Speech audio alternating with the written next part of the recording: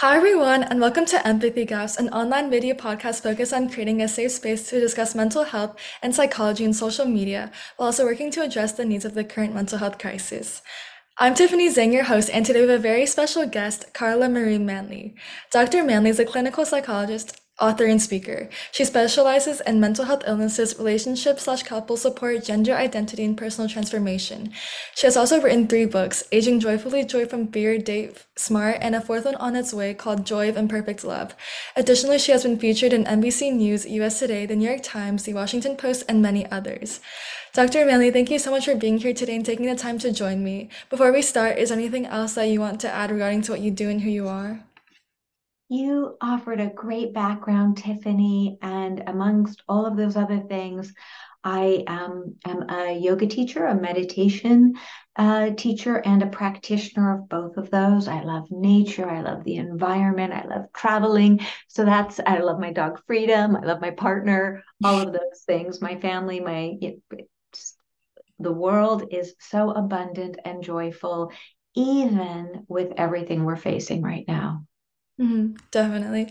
So I guess my first question would be like kind of to establish some background. I guess like what kind of led to your love for psychology and like what kind of led you to chose this path/career? That's a really good question. I think I knew from the time I was a little kid that I wanted to be a psychologist. I don't know where I got the idea, except I remember that Lucy in the Charlie Brown comic strip, who's not really a great role model, but she was giving out support through her little mental health shack.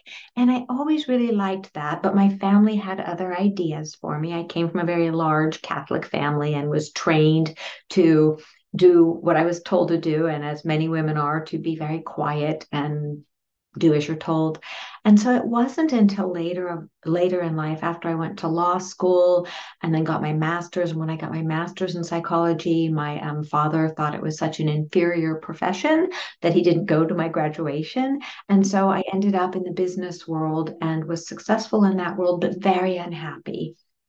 And so I pivoted finally to go back to what I loved from the beginning, and that was to earn my doctorate in psychology. I'm a clinical psychologist. I absolutely am glad I had the courage to shift because it's my passion, and helping others is what makes me, it's one of the things that makes me the happiest.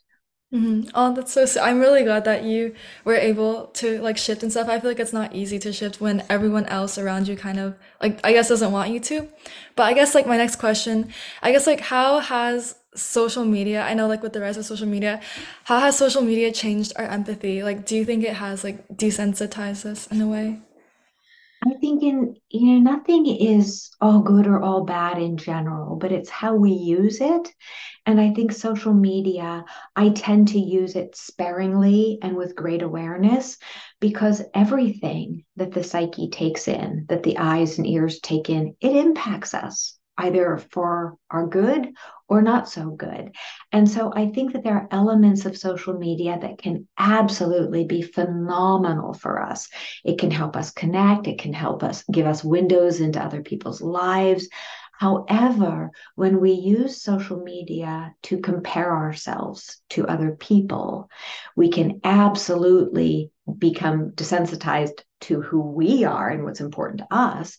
And sometimes social media also goes into some pretty dark places and can be very judgmental and highly critical. And that's absolutely toxic for all of us, for the people doing the toxic behavior, and certainly for the recipients of the toxic energy. Yeah, I feel like along with that, also like online hate and cyberbullying, like especially like on social media platforms, I feel like you don't see the person in front of you, so it can be easy to forget that you're talking to, I guess, like a real person on the other side of the screen. And I also like on the desensitization part, I talked to you before. I did read that article that you were featured in USA Today about like how a celebrity's death was circulating online and how people we're kind of like circulating that video online like entertainment, and I guess that kind of shows, I guess. And also I guess like kind of pivoting to dating and love, do you think our perception of dating/love has shifted for the worse or better with social media? I love relationships. I love the world of dating and marriage and companionship and all of that. It's one of the reasons I started my podcast. It's called Imperfect Love, to help people understand that love is imperfect. Yet, because we live in a world where the ideals, the standards are pretty high and they're often illusion based, we can forget that it takes work to create a healthy relationship. It's one of the reasons I wrote down and I sat down and wrote Joy from Fear. It's also the reason I wrote Date Smart, because Date Smart, transform your relationships and love fearlessly. So many of the clients, whether individuals, groups, couples that I work with, they get lost thinking that a relationship should be XYZ. And it's easy to forget in today's world where instant gratification is very high, very common. We expect people to know our needs and meet our needs, and we expect bliss. We expect a fairy tale. But real love is never a fairy tale. It just isn't. It takes a lot of hard work. And so I emphasize in all of my work that love is messy, life is messy. The really carefully curated images we see on social media that show the perfect honeymoon, the perfect couple. Yes, there are glimpses of that. There are snapshots of that in life. But no relationship, no matter how healthy, is going to be all perfect. Hmm.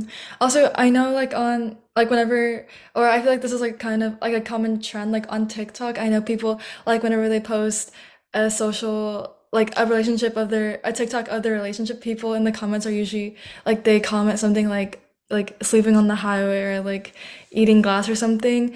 And I feel like seeing like a lot of like I guess like cute relationship TikToks can sometimes set people up for unrealistic standards because they think that their relationship should be like that as well on TikTok. And when it's not, it can set people up for, I guess, like it can make them feel disappointed and think that there's something wrong with them. And there was like this video essay that I watched. It was basically talking about how many people in today's world, they think of love as something passive, something that just like happens or like a feeling, and they're like waiting to be loved rather than like increasing I guess like well, instead of thinking about how they can love more, they're like kind of thinking about how they can be more lovable. It's, another really good point, Tiffany, because it's natural from childhood forward to want to be loved. We come out of the womb wanting affection and love and feeding. So it's a natural part of who we are, but part of the maturation process, the emotional maturation process, because some people are in their 40s, 50s, 60s and never emotionally mature. So it's not something that comes just with time. We have to work on it. And a piece about love is that it's the tagline for my podcast. You do not need to love yourself perfectly to love others well. But it's really interesting because the more we work on knowing ourselves and loving ourselves with compassion, all of our faults, all of our strengths, all of our weaknesses, just knowing and working on it, the more we're able to love others and others are able to love us back. So it's not a closed system of love me or, love self. It's an open system where we want to be constantly spreading love within ourselves, love with others. And the more we do that, the more we create a reciprocal energy where love is coming in and love is going out, and we're not really keeping score. That said, there is a subset of the population, people who are truly have narcissistic personality disorder, for example, or people who are very high on the continuum of narcissism, where they are so self absorbed that trying to get love from them is just not going to work. It's just those, unless they engage in the self-help, the psychology work the psyche work that they need to engage in, they will stay in that closed system of caring only about themselves. In which case, the wise person realizes, okay, I'm dealing with someone who does not want to connect, who is not going to give love and receive love in a reciprocal way. And that's the time where we get to look at a relationship and say, it's not going anywhere. I'm best off somewhere else. Mhm. And then I guess kind of going on to online dating, like how do you think online dating has impacted the dating world? Gosh, that's another great question because it's far reaching. In the not too distant past, people lived in smaller communities where people knew who they were dating or the family. And so there were repercussions. There was a lot more transparency. Not that things were perfect, but there was more transparency and more natural connection. Today, as you were saying earlier, for example, with cyberbullying, we can be using online dating in really unhealthy ways. We can take advantage of people. We can pretend to be someone we're not. We can do all sorts of nefarious things that harm us and certainly other people. So I think that that's one of the downsides of online dating, that there can be a lot more that's behind the scenes, a lot more that can be cloaked. I also think, however, that well used online dating, where people are being mindful and intentional and underscore respectful, because to me, that's the key of life, of living with integrity, treating someone the way you would want to be treated. And I don't care how old someone is, whether they're 10 or, 100, we all do our best when we're treating others with integrity and treating ourselves with integrity. So I think online dating is absolutely tremendous because when it's used with integrity. So for if somebody is looking for a long-term commitment or marriage, they can just say that this is who I am, this is what I'm looking for. Somebody is looking for a quick hookup and that's what they're into. They say that, no surprises, and whoever agrees to it, that's what they get. And so I think if we're just respectful, really genuine, transparent, honest, know what we want, state what we want. And this is a piece that I really talk about in Date Smart, that there are times in our lives where we don't know what we want, where we're out of a long term relationship and we think we want hookups or we think we want a new partner, but we don't really know. And it's okay to say that. It's okay to say, hey, I don't know what I want. I'm a bit of a mess, or I don't know what I want. I'm in transition. So, again, I don't think we have to have certainty, but I think we can always strive to have integrity. Hmm. I think that applies to like everything like in life, not just online dating. And Absolutely. yeah, and I feel like as you said, like online dating, it isn't like inherent like completely good or completely bad because like on one hand, as you said, people can be like catfishing or like presenting themselves as someone who they are not. And also I've heard of there's like horror like on like online horror dating stories where like I guess like they were like pretty like badly catfish or like younger woman got like harassed by someone when they said like they didn't want to go on a second date or like were no longer interested. But yeah, as you said, I think people like online dating has made dating more private, I guess. And also I feel like certain groups like I guess like LGBTQ individuals, like I feel like they can also benefit from online dating when it's like used appropriately. Absolutely, because you can find, if it's used mindfully, LGBTQ population plus can absolutely, you have more possibilities, more connection, more potential for finding people who are like minded.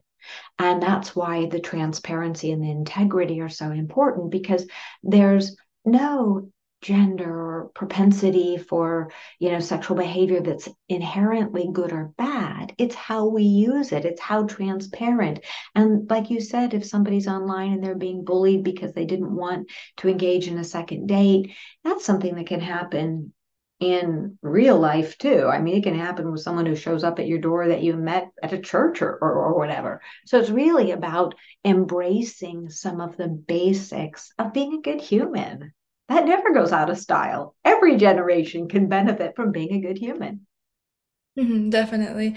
And as we were saying before, I feel like it is really important to be a good human, especially with I guess social media and stuff, because as I said before, I feel like it's easy to forget that like you're like talking to a real person, I guess.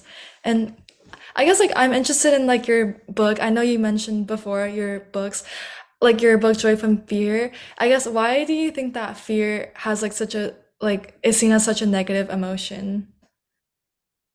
When I was getting my doctorate, which was after my master's and years passed, and when I was getting my doctorate, I noticed that I always thought I was a really strong, fearless kind of person. But I had to come to terms with the fact that I let people rule my life for a long time. And I realized it was fear. And it was a real shock for me. So I wanted to understand fear. I wanted to research fear. So I created a qualitative and a quantitative questionnaire about fear. I did a lot of fear research. I wrote my dissertation on fear, presented the dissertation on fear, and was blessed enough to have an external reader who's a New York Times bestselling author, phenomenal human being. He said, should be a book. Well, it took me a long time to take that very heavy material and translate it into something that is reader friendly and that's non-academic but still really valid and approachable. And so that's how Joy from Fear came into being. And I was one of the main subjects because I was the one who had lived that life of not realizing I had been in the embrace of fear. And then I realized in the course of my research that many people are afraid of fear. They think it's a bad thing. But when we see that fear has two sides, the side that's really scary, and then the other side that's saying, what the heck are you afraid of? If it's not a barking dog that's going to bite you or a tiger that's going to, eat you, what's there to be afraid of? And in most cases, when we have a conversation with fear, like, hey, what are you really afraid of? And for me, it was my family won't love me, or God will hate me, or I'm a bad person if I do what I want to do and don't take care of other people. Will I have any money? Will I live under a bridge? All of these fears. And then I realized, well, okay, some of those are valid. Maybe I won't be loved by people who say they love me, but if they don't love me because I'm following my dreams, they never really loved me at all. So, do you see how when we start having conversations with fear and don't treat it as the enemy, we turn it into a friend because it's telling us, wait, this is a realistic fear, and this one is all made up in your head. And that's how we start breaking free of fear and turning it into a friend rather than an enemy. Hmm. Yeah, things I feel like things that are or things that make us uncomfortable aren't inherently bad because yeah, as you said, like you can always it like fear it like helps you realize some things. And I guess like why do you think that there's like such a misconception about fear? Or like why don't you think that schools give us like proper tools to deal with these negative emotions like fear? So let's pause for a minute. Notice how you use the word negative emotion. You would not believe how many professionals, psychologists, psychiatrists, say negative emotion. There are no negative emotions. I come from the five emotion model, which is fear, joy, sadness, disgust, and anger. Every single one of those is a good emotion. They're all healthy, all positive. It's how we use them that can be destructive or unhealthy or negative. So if you think about joy and we think, oh, that's a quote unquote positive emotion. Well, not always. If we're trying to pretend we're joyful and we're really dying inside, then it's really working against us, isn't it? Because of the pretend. But if we're angry, angry often comes up for us, anger, because somebody has disrespected us. Somebody's crossed our boundaries. Somebody's not listening. And in that case, boy, anger is a great messenger. And I was talking with someone earlier today in a phone conversation, and she said, well, you're getting angry because I was being assertive. And I said, no, I'm actually not angry at all. I'm just stating my truth. So people have a really, especially for women, we tend to think we should never get angry, but anger is really good. And men are told, well, you can be, I'm overgeneralizing here. Men are told you can be angry, but not sad. And women are told, well, you can kind of be sad, but not too sad. But you can be happy. So we get all of these strange messages when in truth, every emotion we have, anger, fear, joy, sadness, disgust. On a very primitive level, they are there to give us messages. So, part of becoming emotionally intelligent is making friends with all of our emotions, learning to sit with them, learning to use them in healthy ways, learning emotional regulation. Is it a perfect process? No. It took me years to learn to manage my emotions in healthy ways. Mhm.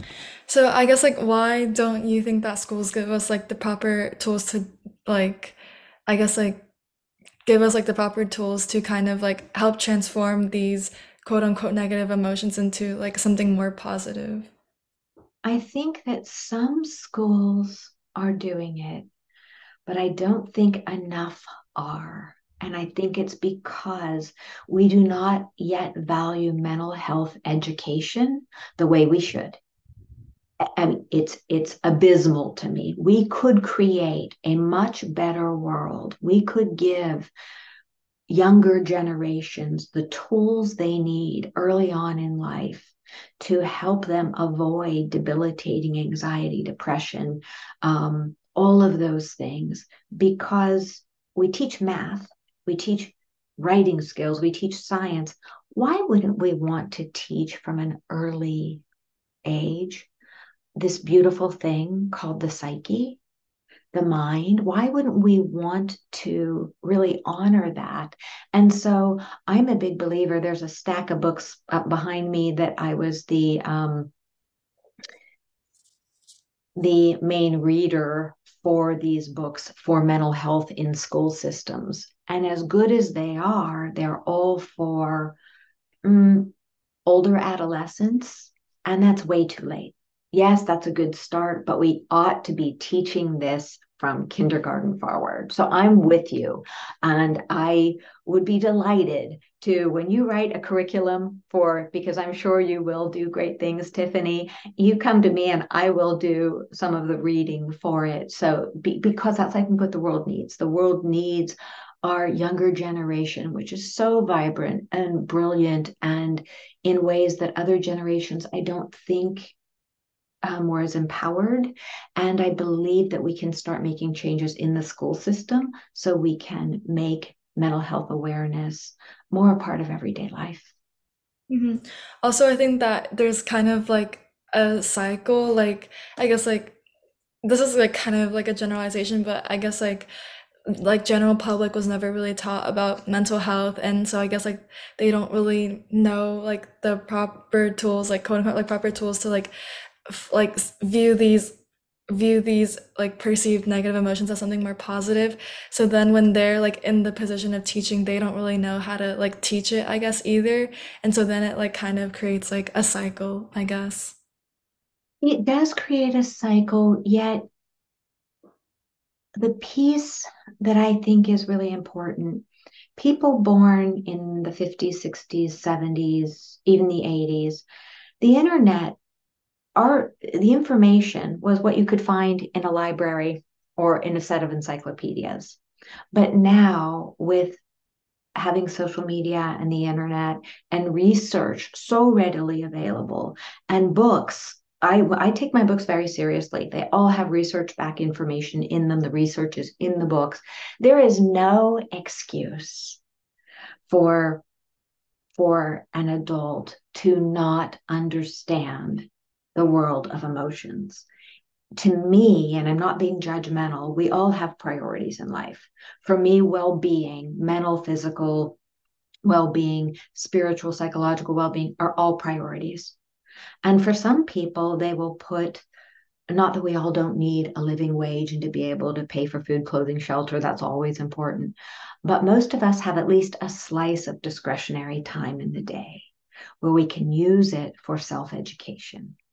And many people choose more quick fixes or, and I'm not saying we don't ever want to sit down and binge on Netflix or read a juicy book or just sit and veg. That's all fine and important balance in life. But I do believe it's important for us all, every person, except, the little ones who aren't able to read yet.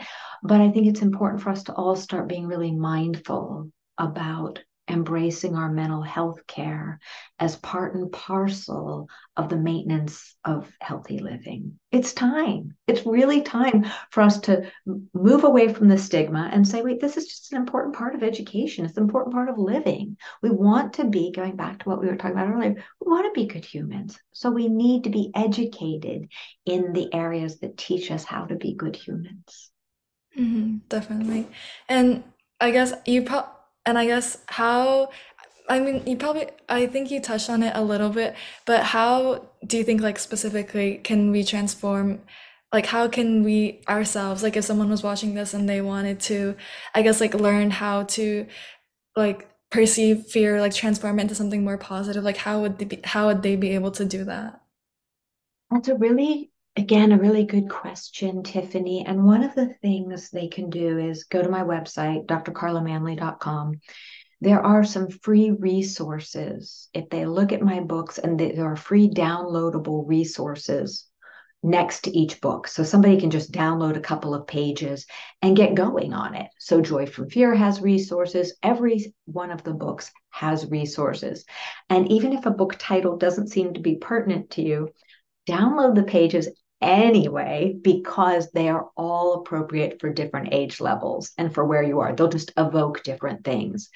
The other thing that someone can do is to look for group therapy work. I'm a firm believer. I've run a lot of group therapy in my life, and it can be fabulous because there are other like-minded people there and you learn from other people. It can often be free or low cost, or you can see a psychotherapist, especially one who is, I'm what's called depth oriented, with a background in Jungian therapy, but I also do EMDR, CBT, DBT, cognitive behavioral therapy, dialectical behavioral therapy, neurolinguistics, and other elements. And I'm a big fan of attachment theory.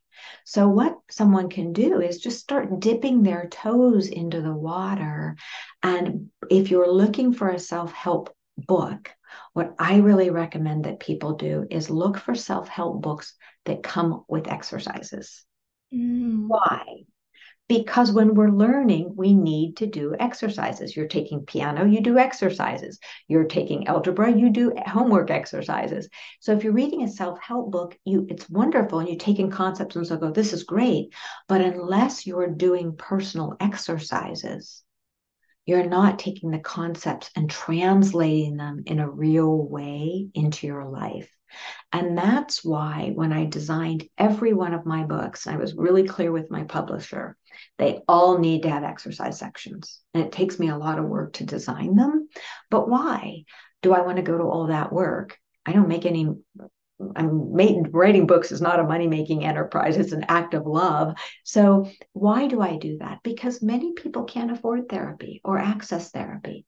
Yet for the cost of a book, if you're willing to listen to it or read it and do some of the exercises for, $20, often less, you can get a lot of self-work done. Mhm. Yeah, I really like the idea of like including worksheets because I feel like it's not enough to just like know it. You have to like consciously practice it as well. And so, like, I guess like moving on to a different topic, like with social media, how do you think that we can deal with like information slash news overload in a healthy way? Because I feel like in today's age, it is like very easy to get overwhelmed with like the wave of information. I'm a big believer, Tiffany, in I don't use social media a lot, so I really try and walk my talk. Could I really get immersed in it? Absolutely. Do I want to? Absolutely not. To me, I walk every morning in nature. I could be looking at social media while I'm there, or I could be really immersing myself in the healing benefits of nature and paying attention to my dog or whatever it is I'm doing. So I think it's about practicing healthy habits. And so if I check my social media at all, it's in the morning and then I'm done. I have no need to check it for the rest of the day. It's the wiring of your brain. So if I wired myself to check my social media frequently, I would be doing it frequently. And there was a time that I did do that. And then I realized it's too consumptive. I don't want to be doing that with my time. It doesn't make me feel good. And so I think for people to each just pause, every person to pause. I've had clients who have gone on their own social media diets or completely abandoned social media. And in every case, their changes paid off. They noticed increased feelings of well being, decreased depression, decreased anxiety. So I think it's a matter of just making an agreement with yourself. hey, I'll, allow myself 15 minutes in the morning, 15 minutes at lunch, or whatever amount of time works for you, and then this much at night if I want to. I'm a big believer also in not using social media or news in the evening. Here's why. Whatever we do prior to bedtime, whether it's reading a good book or watching a horror movie or comparing ourselves to all of the so-called perfect people online, it is more likely to be stored in the brain. That's how our brains work. And so I'm a big believer in using my evening hours, and it works definitely also for my clients. Use your evening hours, especially those last 2 or 3 hours before bedtime, to do things that feel good to you, that feel gentle to your soul, that feel inspiring. And if that's taking a bath or doing some yoga or sitting on the couch watching a rom-com, whatever it is, just be really mindful. And I also think when it comes to the state of the world, whether it's eco anxiety or politics or what's happening with Israel right now and all of that, it is really traumatic. And research shows that people who engage in more social media use have higher rates, it's no surprise, higher rates of anxiety and depression and even vicarious trauma. So I want to be really mindful that why traumatize ourselves? Why would I knowingly expose myself? Now, my partner likes to watch news and, all of the hyper sensationalized events. I don't. And I'm much calmer than my partner.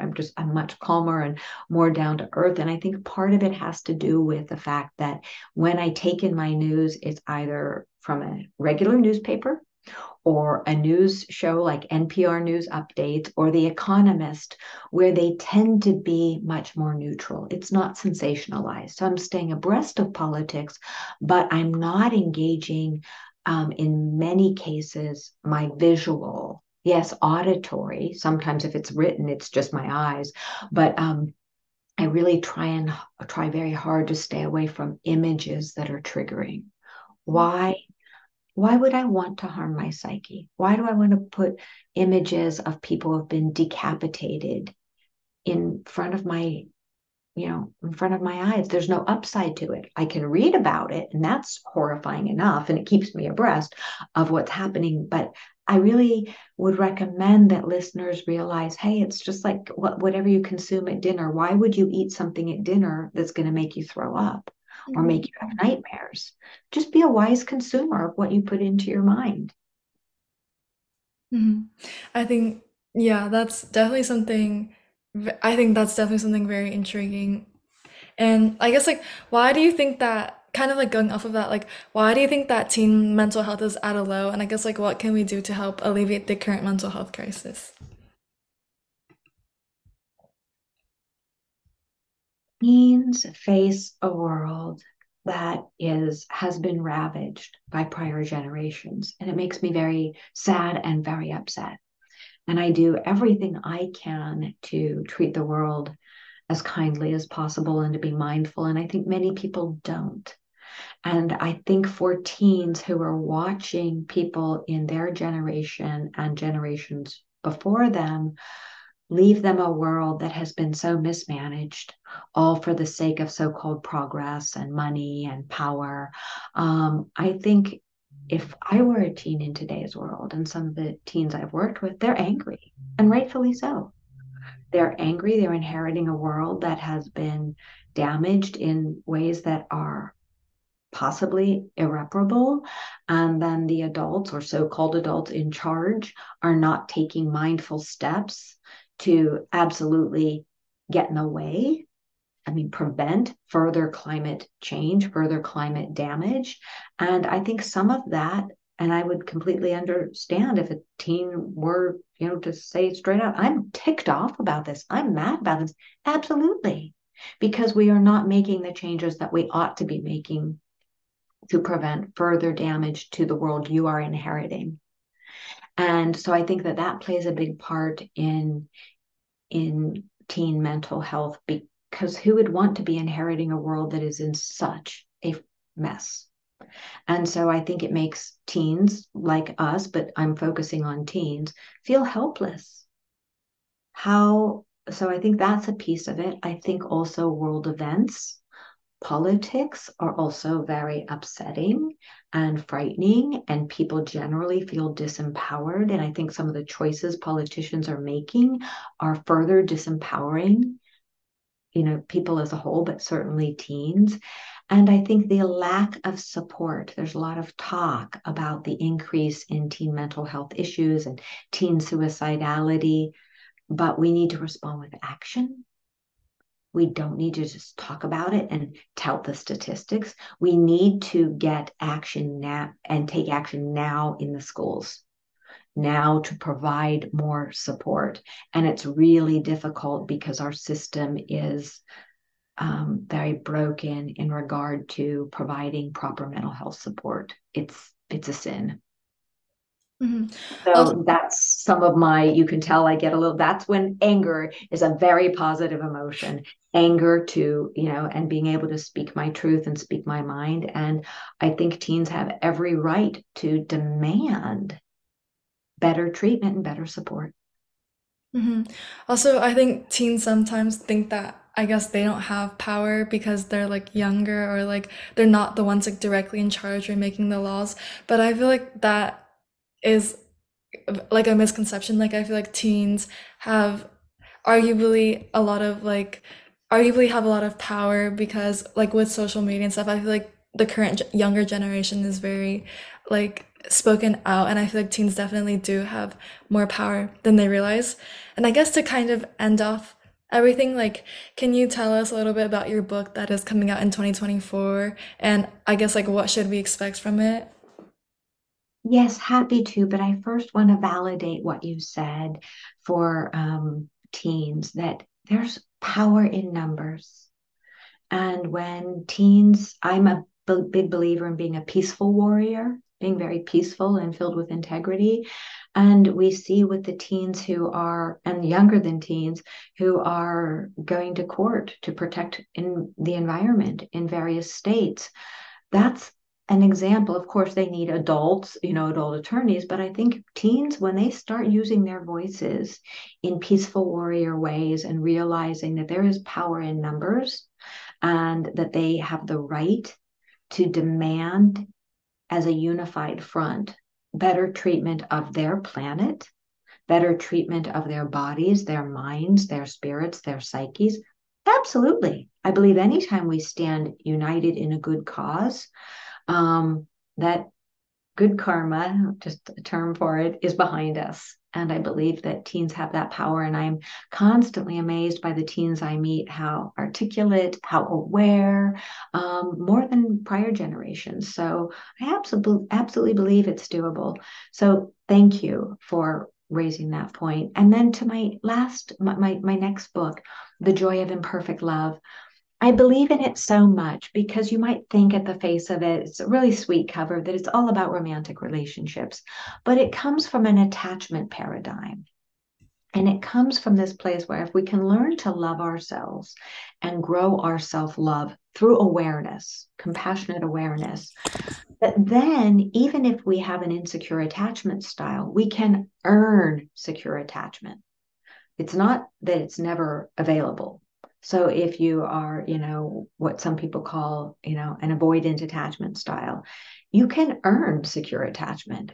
And so the more we become aware of some of these things, and I walk you, the readers, through it in a very step-by-step way with tons of exercises. I was informed that there are for over 30 exercises. And those are not short exercises, they are long exercises, and multifaceted. But it allows you to realize, wait a second, these skills of embracing my imperfection, because so often we feel like we're broken if we're not perfect. Well, nobody's perfect.